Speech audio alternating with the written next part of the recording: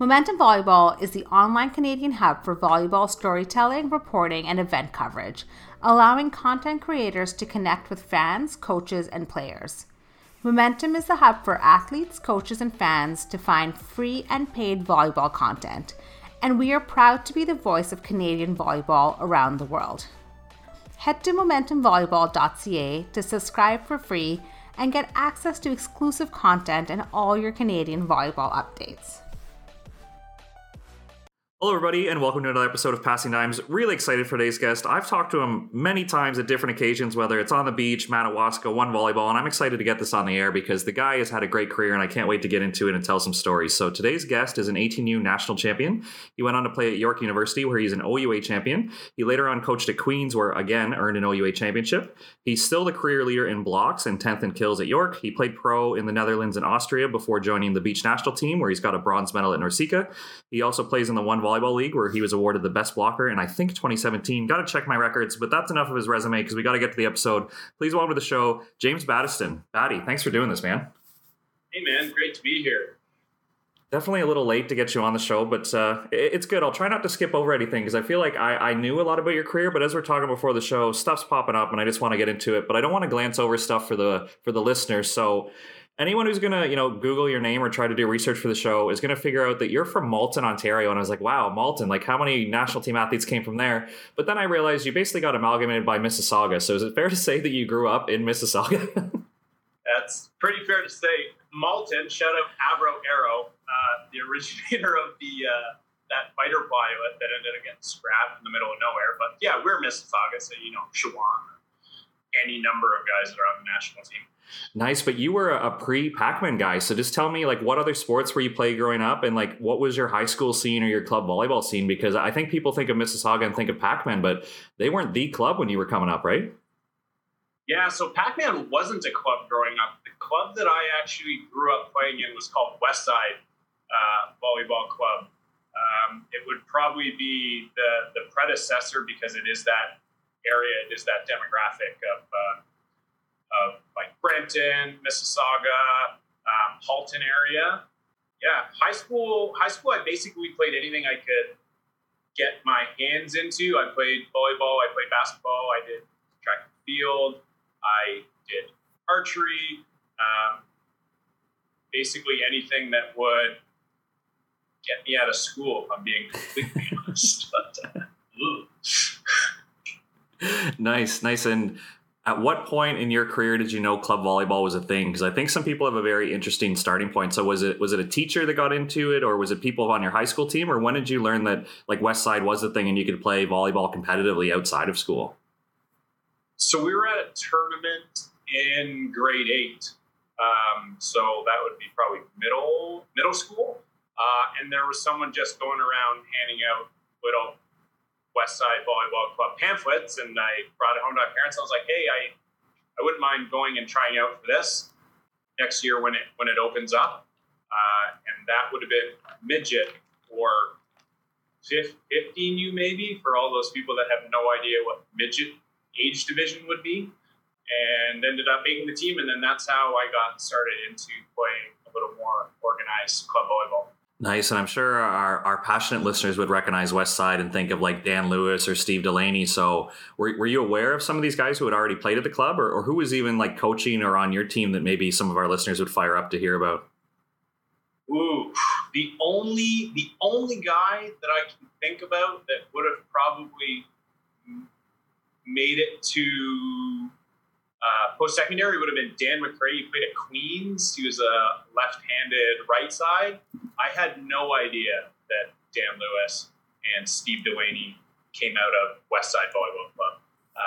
That is like crazy to hear about, knowing Steve Delaney. I wish I had known this when we played men's teams together. I would have had so many questions. Exactly. But Mike Russell, who coached at Central Peel, and Rick Hansen was probably the only coach whose name I can pull off out of the top of my head. Nice. And in your club career, you were a Team O guy, right? So were you playing, was that in your 18U year, or did you start as like an underager at Team Ontario? Like who would have been your cycle for the provincial team? Oh So my year, TMO was a little bit different back then because we didn't have 15 teams or however many for like every age bracket. There was kind of just like the 18U edition. So I would have done it in my 18U year. Guys that were on that team, Josh Babyface Collins was on that team. Alex Jerome was on that team. Dan Murray, Brock Pahar. Who else was on that team? Was Simic in your era, or was he on the beach at that point? Who's that, sorry? Simic, was he an indoor guy at that time, or was he already playing beach pretty seriously? Simic was a little bit older than we were, so he would have been at Guelph already. Oh, okay. But he was probably a beach guy, I think, already, because he and Lucas Perosa, I think, did the under 21 Olympics or something in Australia. I think they won back in the day. Nice. And I know it's not that far of a drive to be a Saga area guy to go to Scarborough, but what went into the decision to go to Falcons, and that's where you earned like an 18U national championship? So I played Westside up until 17U, and that year was a little bit rough. We had a really strange coaching dynamic where it was a couple friends who couldn't always make it because of their other personal commitments. So every tournament we'd have like a different head coach. And then eventually by the time we got to provincials, everyone had their own ideas on how we should function. And it just really wasn't working out. So I informed the club at the end of the year that I was looking to go somewhere else unless we could firm up the coaching staff for the following year. That summer was a regional team, provincial team year. So played regional team, our Region 1 provincial team, met a bunch of different guys. And so what ended up happening was through conversations with some of those guys, it became okay, where would I like to play? And it was between going to, I think it was Aurora where the Hercles were.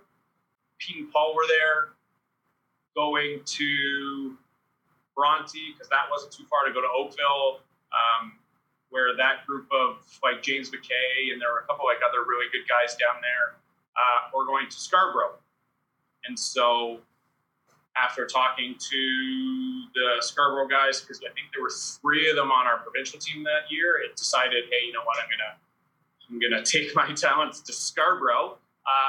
And funny enough, like the regional team that I was on and the provincial team, our right side from the club team I was on was also on the team that Dan McRae, who ended up playing at Queens. So in the summer, I told him, like, hey, I'm leaving. I'm not sure where I'm going, but if you're curious, I'll let you know. So when I decided to leave and pick my team that I was going to, he decided he was going to leave too, and we both ended up going to Scarborough and playing there. So we actually used to have a convoy because he lived in Brampton, so we'd like have multiple stops along the way and pick up guys so that it wasn't as big of a drive to Scarborough every practice. Now, was that, would you say that was common at that time? Because I think the super teams and kids want to stack, like it's definitely happening in this era. Was it happening in your era, or were you kind of one of the first groups to move? Like obviously in 18U and you've played regional team or provincial team, you just know different guys and sometimes you want to play with your friends. But was it common to see guys move clubs that often? I don't think it was super common. I do remember they were pretty adamant about the tampering rules. Back then, they were pretty hard up on making sure that there weren't conversations that were going on in the background. So I never spoke to Mark Ainsworth, who was the coach, until I was like, okay, I want to come here. And he's like, all right, well, we need to go through all these steps to make sure that everything is legit. But for the most part, no, there wasn't a ton of jumping around, but there also wasn't anywhere near the amount of clubs that there are now. So if you wanted to leave a club, you were making a serious commitment or committing your parents to a pretty serious commitment of driving you to like 30 to 45 minutes away to get to the next club. Yeah, definitely. And I know Mark's son, Graydon, is younger than you. So was Mark coaching his own son through club, or who was your head coach? Was Mark Ainsworth running the 18U at Falcons that year? Yeah, Mark did run our team. Graydon would have been probably 2 years younger, and there's a chance that Mark was coaching that team, but it could have been Ish.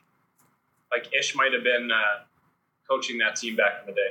And when you get to the gym, can you tell it's special? Because, again, trying to do some research for the show, it looks like you guys won nationals. I think were you second at provincials, and you won the Penn State tournament, which is a heck of a tournament. And for a Canadian team to win that one is a big accomplishment, right? So when you enter the gym, are you looking around being like, this is basically my provincial team? Or how did that season start to unfold as tournaments started happening and practices were going on? I don't think we really had like any major aspirations when we started. It was in Scarborough, so like the gym that we practiced in was not pretty. Like, it was not a good floor. It was like that old school, like, hard tile. Like, my knees were terrible from that floor. But like, the teams that we competed against were really solid. Bronte Beach was the other top team that year. That's actually who we lost to in provincials, but we normally would finish first or second with them all year, bouncing back and forth. The Penn State tournament, that's who we beat in the final. So we finished first, Ronnie finished second. Durham was the other team that finished third, but I think it was like a little bit of like they had some overager situation because of the age group for Penn State. And then showing up to nationals was just, I think we came in ranked 13th, and we're just,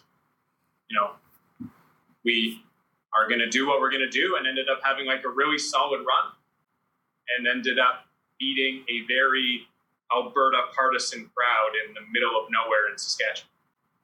Yeah, we were talking before the show. Was that the Dallas Sunius era, or who were some of the guys you would have played against that year? So the final was Red Deer. So that had Dallas Sunius, who obviously went on to be on the national team. It also had Seth Schalk, who ended up being starting outside for Trinity, like the years that they started to come up, like that first year that they won nationals where they beat Alberta like 3-0 at MAC. So they were there. One of our playoff games, we beat Toon and Lingfelt. So there were guys that ended up making it through to the national team program that we ended up having to go through. I don't think we lost a match. Wow. The entire tournament. Looking back on it, I mean, realistically speaking, we could have actually not won the final. The best of 3 format was what was in play at the time. So we won the first set like 32-30. Then we got handed 25-14 and then won 16-14. But Dallas at the time could basically almost OT to the back line. So we were super attentive to our matchup rotations to make sure that we had our biggest left side, and usually myself in the front row as much as possible to try to stop him, because at 18U he was pretty unstoppable. Yeah, just to give our listeners a perspective, I think it's fair to say you're 6'7", 6'8", and a jumper, and you're telling me Dallas was going over top of you at that time? No, not over me. Oh, the left side. The left side. Okay. No, not the left side either. But like if we didn't have like a big enough guy at the net, he would go over, and he would routinely go over most of the guys that we were playing against in the tournament. Like Crazy. His hitting warm up was insane. Like it was very fun to watch. Crazy. So you're coming through club, you're winning all these tournaments, or being super competitive at everything you go to, including that Penn State one. So what was recruiting like for you? Because obviously I think recruiting has changed a lot for kids today than maybe our era. But at what time did you start looking at post-secondary as an option? Were any coaches kind of coming to you? Were you approaching them? Was maybe Can West or NCAA ever going to be an option? Like, what were some things that you took into consideration for playing at the next level? I actually didn't really start any post-secondary stuff until my last year of high school. He was my regional team coach when I was probably 15 years old, so summer of 99. He was our regional team coach, and Wally always kind of kept me in his loop of information, being 20 minutes away. Like my hometown's 20 minutes away from York. So he kind of started recruiting early. So I would get tickets to tournaments, a lot of information. I'd get newsletters. But in terms of other schools, I don't remember hearing anything from anyone until I got to ATU. NCAA wasn't really a thing. Mark, having gone through playing in the States when he was in post-secondary school before he ended up coming back to Canada, would kind of just act as a filter. And if he didn't think that the offer that was going to come to you was good enough, he actually just wouldn't tell you. I wouldn't find out until like a year later that there were schools that were like interested in talking to me that he just didn't come through. Like if it wasn't a Div 1 school, he just didn't tell you. Wow. So I have no regrets about that. I don't think playing Div 3 volleyball in the States would have been the best thing for me. So I had mostly local universities, so like Queens and Brenda, Ryerson. Dan Oda, who was coaching at Dal at the time, was pretty interested. I was getting some Can West offers, UBC, had a little bit of conversation with Sask and U of A at the time, and then a couple more filtered in after that year because there was the junior national team tryouts that year that ended up invite only making it to. So it was all of like 33 guys. And so you would have some coaches' interest from that. I remember a couple of coaches asking me to consider their college programs after that tryout. But it was certainly not like kids today where you're like grade 10 and you're like, oh my goodness, I need to get my video out. I need to get my highlight tapes. I need to make sure that like people know my name. And coaches also start way sooner now, I think. Yeah, definitely. So what sealed the deal for York? Like what were you looking at as a grade 12 student? Like were you, I want to play right away. I want to play for a championship. Like I want to stay close to home. Like, do you remember anything that was a big consideration or what finally sealed it? Because like you said, you already had a relationship with Wally, but what made you finally pick York? So my grade 13 OAC year, because that was still a thing back then. Right. I actually wanted to be an accountant. I could do accounting in my sleep. I was pretty good at it.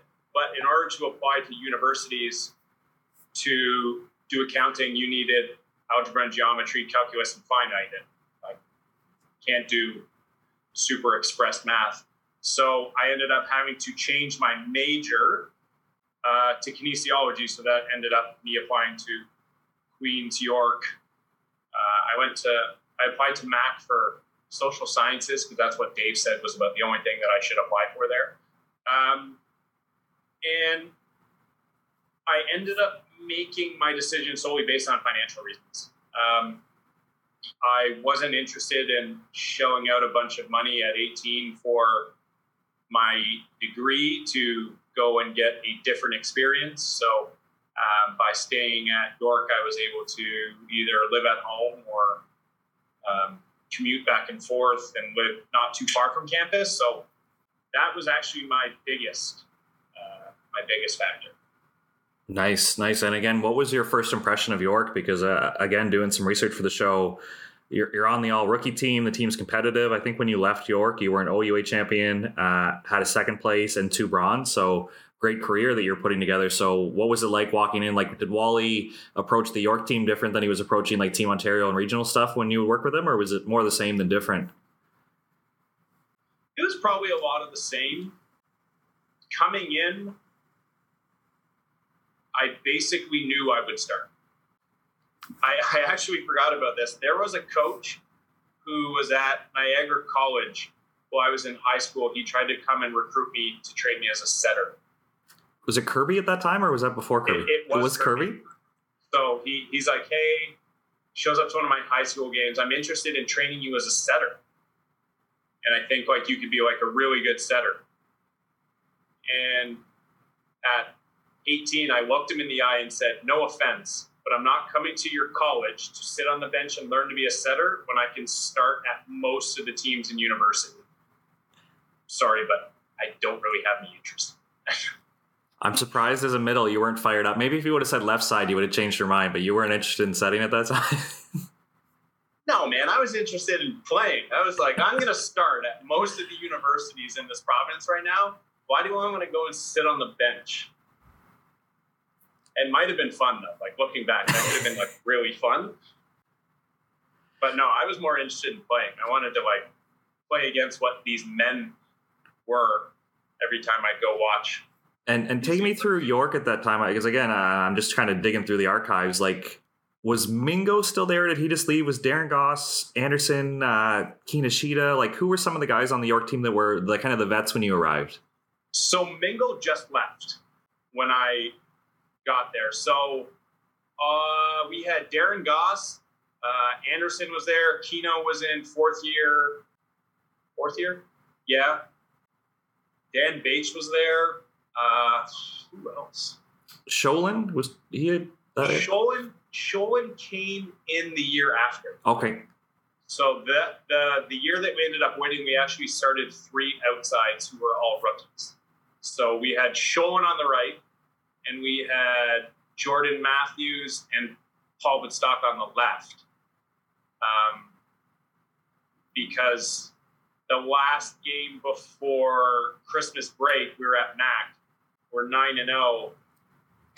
Our setter Gerardo goes up for a joust against the MAC middle. MAC middle kicks him in the knee accidentally underneath the net, which causes his knee to hyperextend as he's landing, tears his ACL out for the season. Oh, gosh. So we actually spent our entire Christmas break and Christmas tournament figuring out who's going to set. Between our second setter, this guy, Jeff Pike, great guy, love that guy. My pepper partner, actually, Paul Woodstocka or Jason Kinoshita.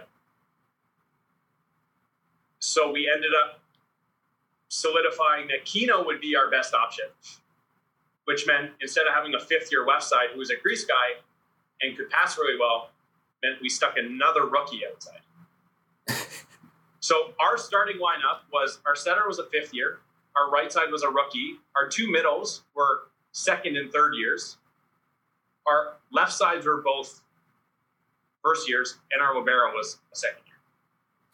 And we ended up going 8-2 the rest of the way, and then ended up winning against Western in the final.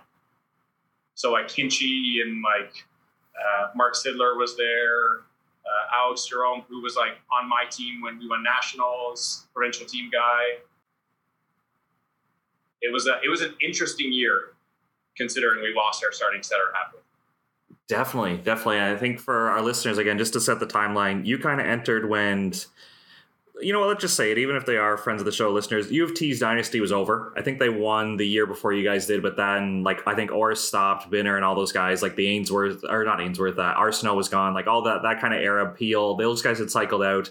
And I don't think the MAC era of them fighting with Queens with like Groenveld's era had started, and they won a couple in a row maybe. So it seemed like a pretty good era. We were kind of making a joke. We'll have him on the show soon enough and he can defend himself. But Snakes Ryerson, how they never won a championship is just very interesting to me. You mentioned Hinchy at Western. Like, it seemed like a great era for OUA volleyball. So I got to know, with all these personalities you just talked about at York, were you guys just trying to keep it together? Because there's so many personalities in that room, but so much talent that you mentioned the setter thing and you guys still find a way to win. But how much talent is in that room? But like, also, how many guys, like, can you just tell to shut up at once? Because there's so many personalities around.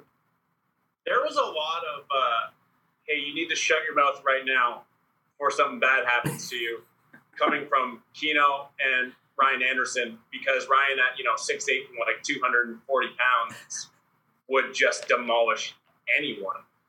But yeah, the roller coaster's main goal was to, same as any other roller coaster, just get to the end and let's hope that the wheels are still on and that everyone is still in the seat that they're assigned, and hopefully no one died.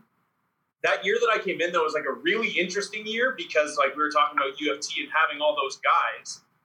There was a game we were playing, and James McKay fires a back set to Adrian Weglow, and Orris, who's like pretty mild-mannered, just stands up from a seat and yells. He's like, "Jimmy, no back sets. high outside to mark. That was back when the OUA still was basically just all high balls. But that was when Mac was trying to run everything tempo.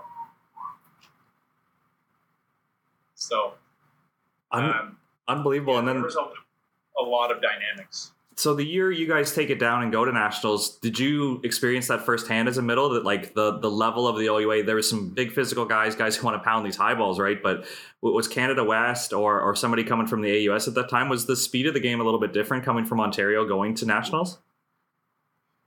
Yeah, I definitely say that the speed was a little bit faster. We ended up matching up with Trinity first round, and their offense was definitely quicker. I mean, Howitson was their starting center at the time, and Josh, being 6'7", could set a ball, 3/4 the way up the antenna to an outside. They could hit it 3/4 the way up the antenna.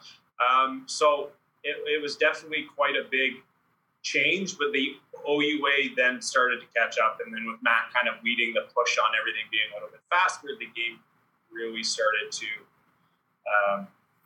change. I remember by the time I got out, the game was a lot different. Being a middle blocker was a lot different my first couple of years than it was my last couple of years. Nice. And as you kept going through your career, and you mentioned like Ryan Anderson was definitely a leader, did you feel yourself stepping into that role, or who was kind of keeping it all together at York as you kind of went through like third and fourth year and you kind of stepped into a vet role?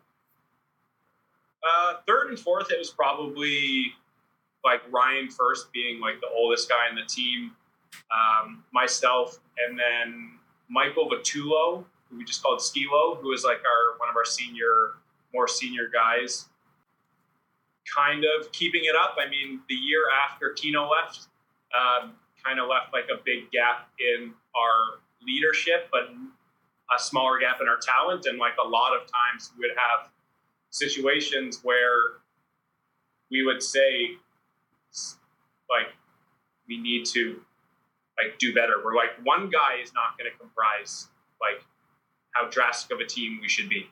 Like, people need to step up, put your ego aside, put your attitude aside, and like everyone needs to man up, because like we are more talented this year than we were last year, so we shouldn't have a worse season. Yeah, help me with that timeline. Like when you took a silver, what year were you in that year? That was my first year. So then you would have finished with 2 bronzes then? Is that the timeline? Yeah, so my first year we lost to UFC in the final. That was the year that they had all their fifth years, so like Binstock and Arsenault. The second year we won. The third year we bronze and lost to Ryerson, I believe, in our semi. And then the fourth year we lost to Queens in a semi that we should have won. It would have given us a berth to nationals because Mac was hosting, and Mac was the other team that was going to be in the final that year. And then my last year, the wheels just completely fell right off. I don't even think we made the playoffs. With mostly the same roster, right? Because you mentioned when you guys won, it was first and second years at key positions, right? With a fifth-year setter, right? Yeah. So the last year was a bit of like just wheels, like literally wheels falling off. So like Anderson was gone, but we had a couple Bitstockas on the team, and by the time we finished the year, we did not have as many Bitstockas. Now, we've had Paul on the show, and he is a listener, so we can get into this. So we've heard his version, but when you look back on that year, again, was it just a lot of the strong personalities that were on the team that maybe could be controlled as maybe first and second year guys, that by the time they reach fourth year, they're not going to listen, they're not going to buy in? Like, what was, if you look back and you're like, man, we really messed up and I wish we could have changed this, does anything stand out, or things just happen the way things were going to happen because of all those personalities in the room? Yeah, I would say I don't think there's a whole lot that we necessarily could have done. Like, I think we had a lot of very strong personalities in that last year. So, you can only handle so much in a gym situation, and there's other things that just need to be handled on a personal level. And I think sometimes a little bit too much personal things made their way into the gym, and it kind of it derailed us a little bit. And then looking ahead, when did Indoor Pro become a thing? Because I think, again, I've said this a lot on the show, that I think people seem to think you leave U Sports and you get a contract. Because I think Steve Marr and Riley Barnes really started that era where they were getting good deals out of university, but that was not happening in our era. So I'm curious, how did you find an agent? How did you find like your first league? Because I think U Sports has done a good job, and the men's indoor national team has done a good job to build it up, that a lot of guys who aren't even involved with the national team are getting good contracts. But let's be honest, that wasn't the case in the mid 2000s, right? So how did you start to look ahead and play Indoor Pro? I think by the time I finished my last year, it was something that I was considering. There were not, like you were saying, a lot of guys playing pro. By the time I ended up going. So like when I graduated university, I think there were like 30, like mid 30s number of guys actually overseas. Like Volleyball Canada used to keep a list. I don't know if they keep a list now of guys that are overseas, but of those 30 guys, you're looking at 20 plus of them all being national team members. My trip to overseas was like a little bit long. I ended up trying an agent the year after I got out. I was actually supposed to go to Malaga in Spain when, due to the finances in the world at that time, a team folded, flooded their market. My opportunity fell through. And I had a couple years of just trying to find contracts, find agents. I got hooked up with an agent in Italy, flew me over, did some contract stuff there, did some tryouts, had a couple offers for A1, A2, and just could not get my visa. So I spent a couple months trying to get a visa. My dad was actually born in Italy, so we went to the consulate to see if I could get my citizenship and he could get his citizenship. But because of the rules that the consulate had, they wouldn't give me mine, and they would only give him his if he moved back to Italy. And even if he moved back, that the lineage doesn't technically count anymore because I was born here as a Canadian. So there was no way for me to get European citizenship. So eventually I took a chance on, I don't even think I remember the name of the agent that I had. But anyway, I had to pay to fly myself to Austria to do a tryout. And then once I got there, they either tell me to keep me or tell me to go find somewhere else. So I ended up having a successful enough tryout that I signed my first contract to play in Austria, and that's where it all started. But I was like probably like 4 years removed from university by then. Wow. It was a very, very different process. Yeah, and when you were in Austria, did you play in Klagenfurt? Because I think that city comes up a lot as like, I think people still love it as like their beach destination. I know it's not a tour stop anymore, but when it was like you felt like a rock star going there. So playing indoor volleyball, were they just fanatics there? Klagenfurt was wild, man. It was it's like the third biggest city, I think, in Austria. The volleyball was like a little bit fanatical. I definitely know from hearing from all the guys that played there on tour that the beach tour situation was a little bit different than the indoor situation. But the city itself was beautiful. It was like a really nice city. The club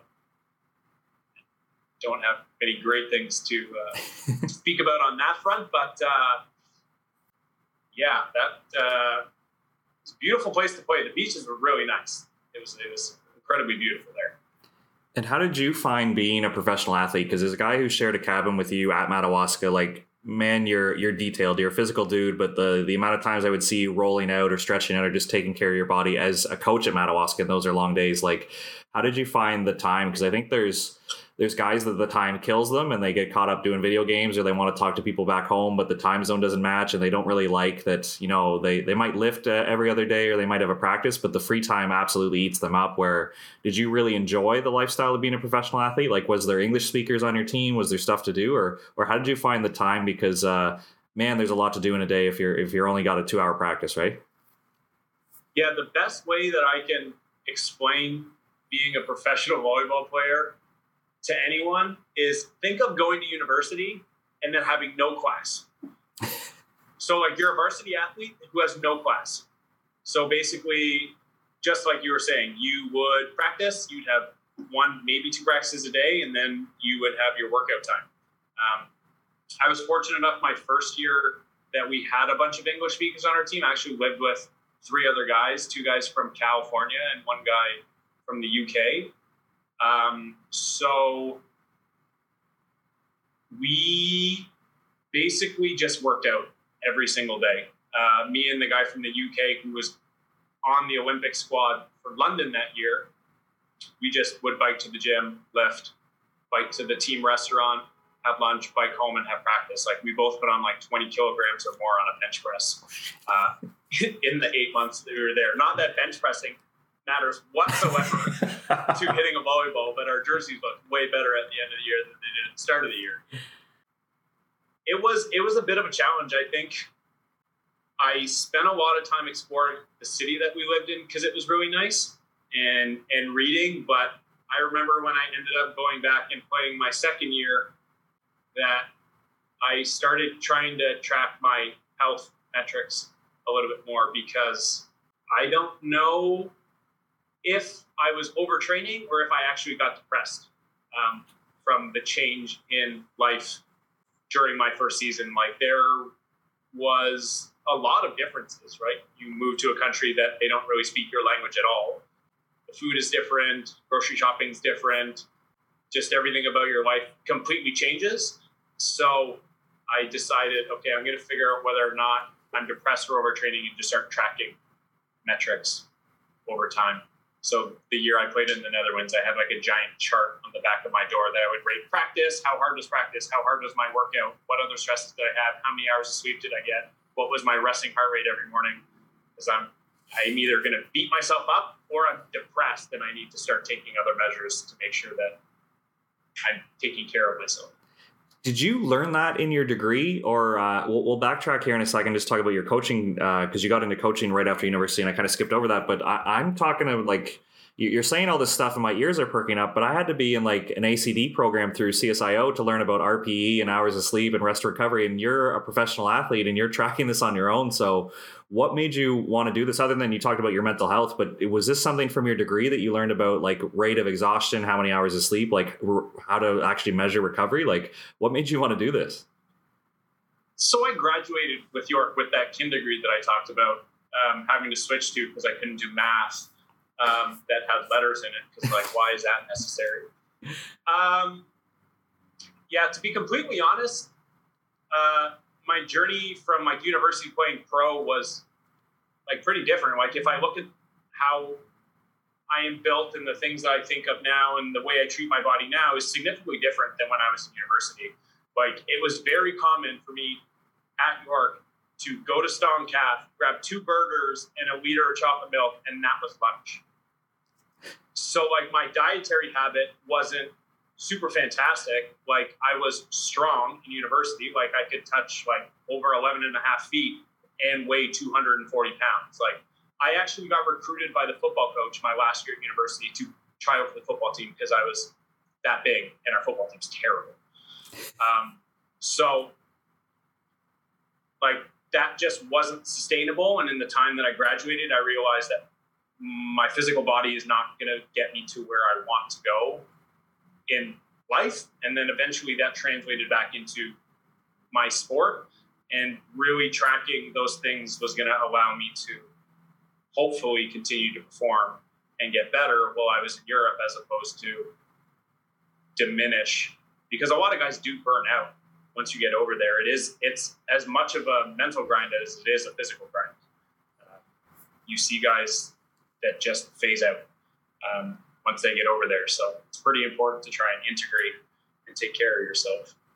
Yeah, for sure. And just to cover your coaching career, because I had forgot there was like a small gap in time between going pro and university. And I think that might line up with you spent a year with Queens and you guys took a championship down there. And then were you coaching Ottawa Mavericks, a pretty decent 18U boys team with, was that a Jory Spack year? I'm trying to think who was there. Was that against Garrett's Crush era maybe? I'm trying to put my timeline together here. Oh, so timeline-wise, the year I couldn't secure a visa to go to Italy, Kieran McLean at the Mavs was, after Madawaska, was like, hey, what are you doing right now? I was like, well, my contract stuff's all kind of falling through right now, so I'm going to try and find a job. And he's like, oh, okay, well, I need a coach for the 18U boys team here. I was like, all right, well, that's great. That's 5 hours away. He's like, all right, well, we'll find you a place to live. We'll find you a job.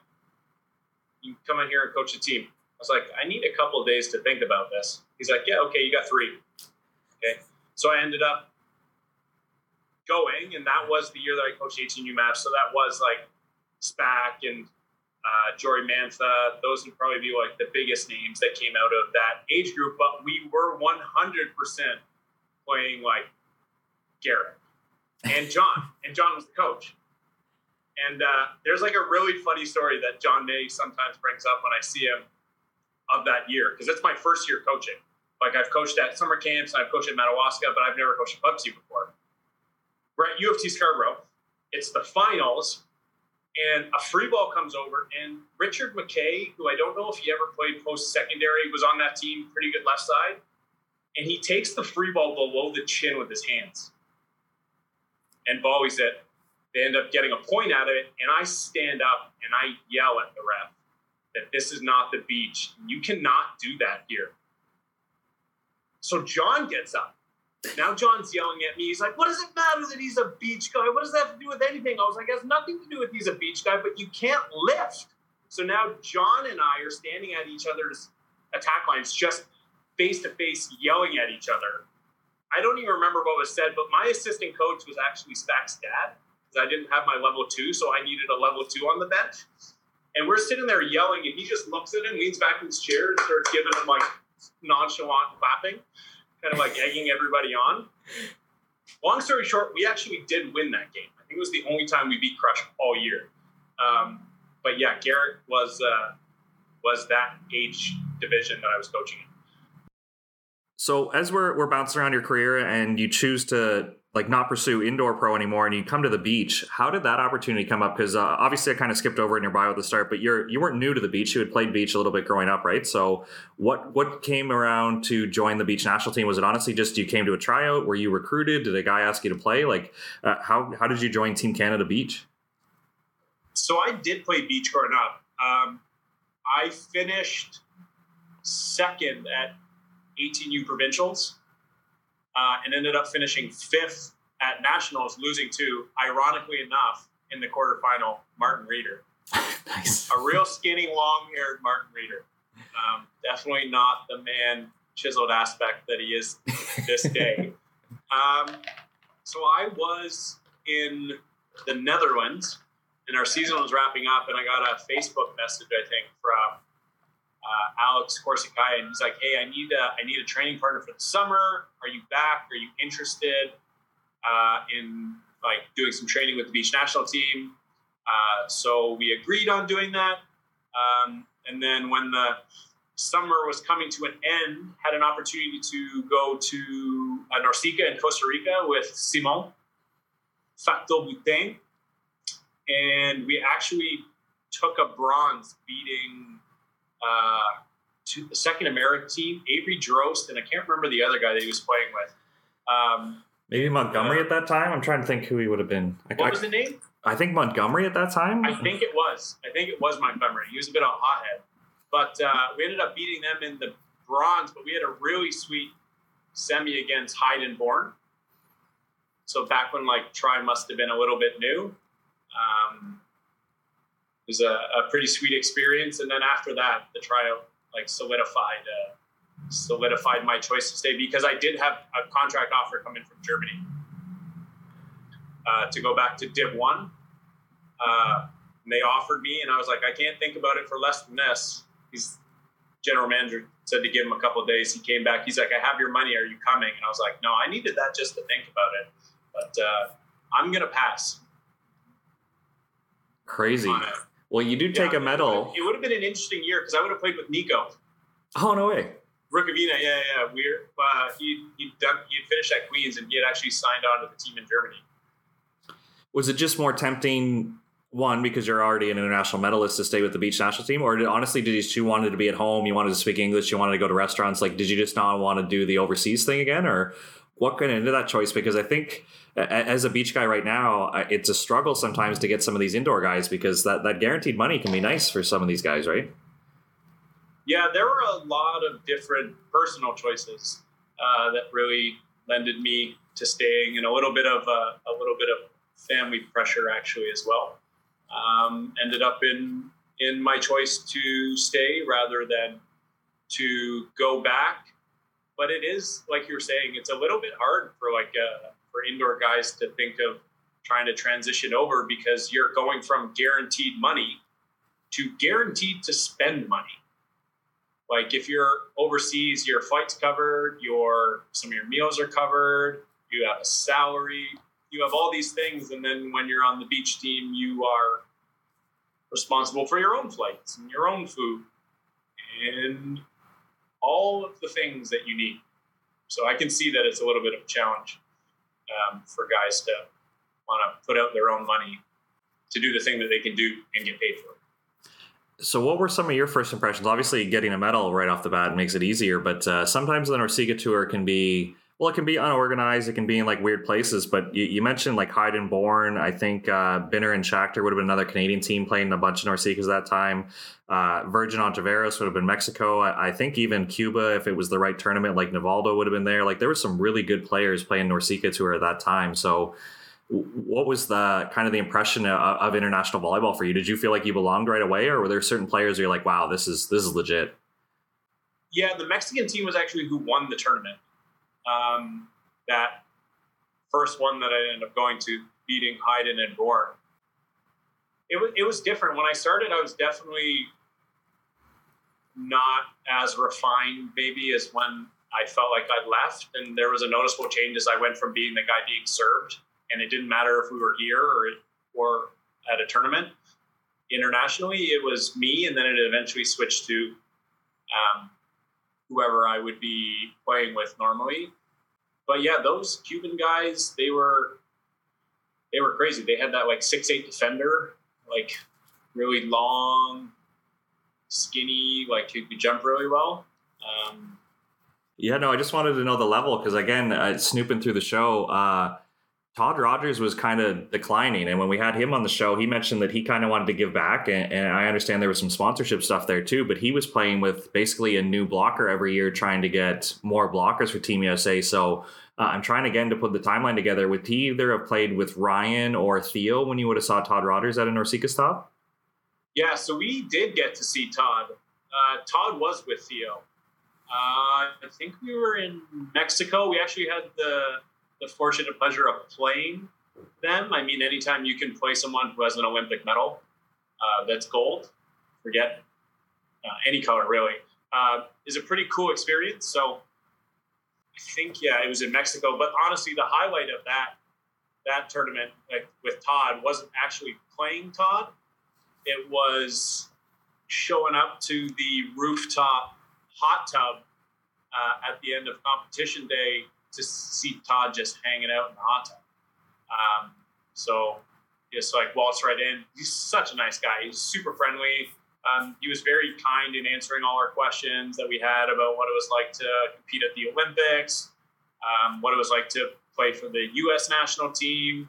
He told us a whole bunch about Red Bull and what his sponsorship was like with them. And he was telling us about how when he first started with them, I don't even think they necessarily really had a contract at the time, but he had won a tournament, and just in the mail a couple weeks later, a check for like $40K showed up.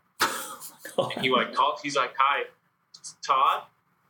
We're like, "Yeah, what's going on, Todd?" He's like, "I just got a check in the mail for like 40 grand. Just curious, what's going on?" He's like, "Oh, yeah, we honestly, we're just so happy with like your performance, and we think you're just so far just a great role model for Red Bull. So we just wanted to show our appreciation for that." And he's like, "Okay, thanks." Hangs up the phone. He's like, "Damn!" It's like I didn't realize what I was into until that day, and it was obviously a great thing. So. I got to know some behind the scenes. Is there anything specific you asked him out? Because when we had him on the show, like he can talk about anything. He can talk about like just vision probably for hours, or his angle of approach, or one of my favorite comments he talked about is like when him and Phil were at the best of the game, if they played their A+ game, they thought they were untouchable. There was nobody else's A+ game in the world that could have played, right? So he's just got like a great attitude, but it was great to hear about like his work ethic. So was there anything technically, tactically you took away from that conversation that you're like, man, this guy just thinks the game at such a high level? I don't think we talked a whole lot of like tactical, because it was just a little bit of shock and awe, I think, sitting in the hot tub with Todd just talking. So really, we kind of just let him talk about whatever he wanted, and that was fine. Nice. And as you did progress through your beach career, I do have to know, because co-host of Sharp Cuts, Garrett May, you ended up playing Orsika with him. I think you did a couple domestic things with him. What was it like playing with my guy, Garrett May? Oh, man, Garrett May. I was actually pretty fortunate that I got to play with Garrett. It was a lot of fun playing with him. We ended up playing together because I think I was playing with Cam at the time, or I didn't really have anyone. So Deering was injured, so like Garrett and I just trained together, and then his opportunity to go to Guatemala came up. So he's like, "Are we going?" I was like, "Yeah, I'll go with you. That's no problem." So different to play with someone who thinks and understands beach volleyball as well as he does, right? Like he won U21 Worlds, I think, with Shakhtar when he was 17. So a lot of fun to play with Garrett. Honestly, I think the most fun about playing with Garrett is just listening to him yell and cheer and say all kinds of weird, inappropriate things. Even off court, we had a really interesting meal with Julie Gordon. Who's Julie playing with at the time? Oh, Brandy, Camille, and Rachel. And Garrett was regaling us with tales about the Western days, what guys would show up with on their clothing to practice, just like all kinds of weird things. It became a slogan for the rest of the weekend. Yeah, I definitely remember just being around Ashbridges, whether it was an Orsika trial or you guys were playing like a domestic event. And I think a big block baddie became a catchphrase for a lot of people, where you could just yell it out at any time. And there was no inappropriate time to be like, "That's a big block baddie." You had to get the cadence right, though. You had to get Garrett's exact delivery of it. Oh, yeah. I don't even remember like Garrett actually being the originator of that, because I am most frequently recall hearing that yelled from Jake McNeil. Who you never played an international event with. What's that? Did you even play an event, whether international or domestic, with Jake? No. He would just yell it. He would yell it like after in training sessions and stuff. He would just yell it. And like Gabe was like big on it too. I have no idea why he loved it so much. Or like just run around calling me Triple B. But speaking of Jake, though, I think I've got a lot of respect for his journey on the beach tour. And like talking about Garrett, there was one match we played. It might have been an Orsika ranking tournament, or it might have been an OVA tournament. But we were playing Jake and whoever Jake was playing with at the time, and I blocked Jake more times than I blocked anyone in my life. And like the matches were not close, like maybe low teens. But after the game, like he came over to Garrett and I, he said thanks. He showed like a lot of like humbleness, and Garrett looked at me because I was shocked. It's like, I don't understand why this guy just thanked us for the whooping that we just gave him. And Garrett looks at me, he's like, no, to me. He's like, he thanked us for that because we could have mailed it in and not given like the best performance. He's like, but we gave him enough respect to just put the boots to him. And he understands that he got the best version that we had, and he feels respected by that. So I was like, oh, that makes a lot of sense. Wow. That's great to hear. Though, I don't take it easy on anyone. Like I'm coaching Nabs right now, Nabs Beach, and if one of the kids doesn't show up and I have to jump in, I put the boots to them. Like, I'm not mean about it, and I don't get in their face. I put the boost to them and then explain to them what they can do, then why I did some of the things I do, so that it'll help them. Yeah, that's great to hear. And I think Garrett's era of Crush definitely experienced that, because at the Beach Crew one year, it was a co-big tournament and it was a pool of 4, and Alex Park, and I forget who he was playing with, they slapped this team. I think it was 15-0 was one set, and I think it was like 15-3 the next. And I just remember seeing the score sheet, and I made a joke to Alex because he was on the Beach Crew. Like, you couldn't have given them like 1 point, Alex. You had to like shut out a team on the beach. And he goes, like, perfectly straight face, just like, that'd be disrespectful. Like, what do you mean? He's like, you can't give people points. My job is to show them respect by playing the best I can.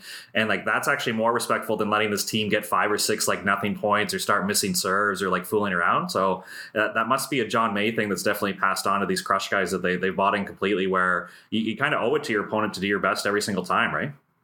Yeah. Yeah, and I know that's not going to be a favorable opinion of people to take that kind of attitude. Where you're almost not remorseful about giving your hardest, even against a team that maybe can't handle it, but life is going to do the same thing. Like, no one's going to hold your hand and coddle you if you're not ready to take on something. It's just going to take you down. So yeah, very, very different type of mindset to kind of give your best every time, regardless of the scenario, and treat your opponent with enough respect that you're going to play your best, regardless of whether or not they can handle it. Definitely. And just one more thing I wanted to pick your brain on, because I think you were a big part of this league, and there was a lot of guys who I think supported it. And I think Jackie and Joe did a great thing getting off the ground, and hopefully we'll see it back once this COVID thing gets figured out. But you were playing One Volleyball or Canadian Volleyball League, and I think you were one of the guys right from the start. So as a guy who had played pro indoor and was on I think you were still with us at the beach national team when you played in this league. What did that league mean to you as a player, to like have something to do that week, where I think most clubs, I'm not going to over dramatize, I think it was 1 practice a week and 1 match, but it was still, that match was a heck of a talent. Like there was a ton of people there. I think the crowd support could have been maybe a little bit better, but it was good to see like people get out in the community and really support it. So from your perspective as a player who had been at the highest level, what did it mean to be a part of One Volleyball when it was getting off the ground there? I think it was great that Jack and Joe did this and brought it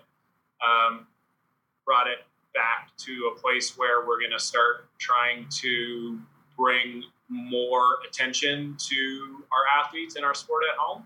It was great. Like, the level the first year, I think, was like pretty good. Like, my team the first year had Andre Brown, Ray Zito, I believe, Joran, myself,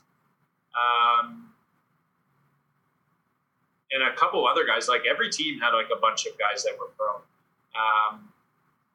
I hope that once COVID ends, that we could start to get that back. It was great. I think that they started in Alberta and they can expand, and hopefully this could potentially turn into something where there's a little bit more of like a local summer tour. I think it'd be really good for our like pro guys if they want to have something to do in the summertime, and a really good growing experience for the university guys to really get a better sense of the level that's out there. More so maybe for the East Coast guys than the West Coast guys. The level out there I find is a little bit higher anyway, so they're getting a little bit more exposure. But it would be great to see it eventually become a little bit more of a tour situation. And now hopefully that we've had a couple of teams at the Olympics, that they could start to get a push towards even like getting back our beach tour, because that would be really important for our athletes and for sponsorships, and kind of like take the burden off of them. So that'd be good. Yeah, definitely. Well, thanks, man. You've shared so much, and you've already told a couple really good stories, but one tradition we've built on the show is just a funny or unique story where I think the volleyball community is pretty awesome, where you've played at the highest level, both indoor and beach, but man, something odd or funny must have happened along the way that you haven't already told us about. So I was hoping you can give us one more funny story before we let you go. So playing in Austria was interesting. And so I don't think our season's officially started yet. I think we're starting in a week or two, and our coach decides, all right, boys, we're going to go climb a mountain. before practice this evening. So pack a lunch, pack like a couple layers of clothes, because obviously ground level is going to be a little bit different than atmosphere. You might need to layer up and change appropriately on the way up. So, okay, cool. Let's take this professional volleyball team of guys and let's go mountain climb. So the trip up isn't so bad. It's mostly paths and different avenues to get up until you get high enough that you are actually above the clouds. So there's a cross that marks the highest point of the mountain. And the goal was to actually get everyone over to it. And as I got to the little pathway that would lead to this high point, I'm looking. And the path, I swear, is no wider than a foot. Like not a human foot, but like 12 inches. And down on either side, easily a couple 100-meter drop off.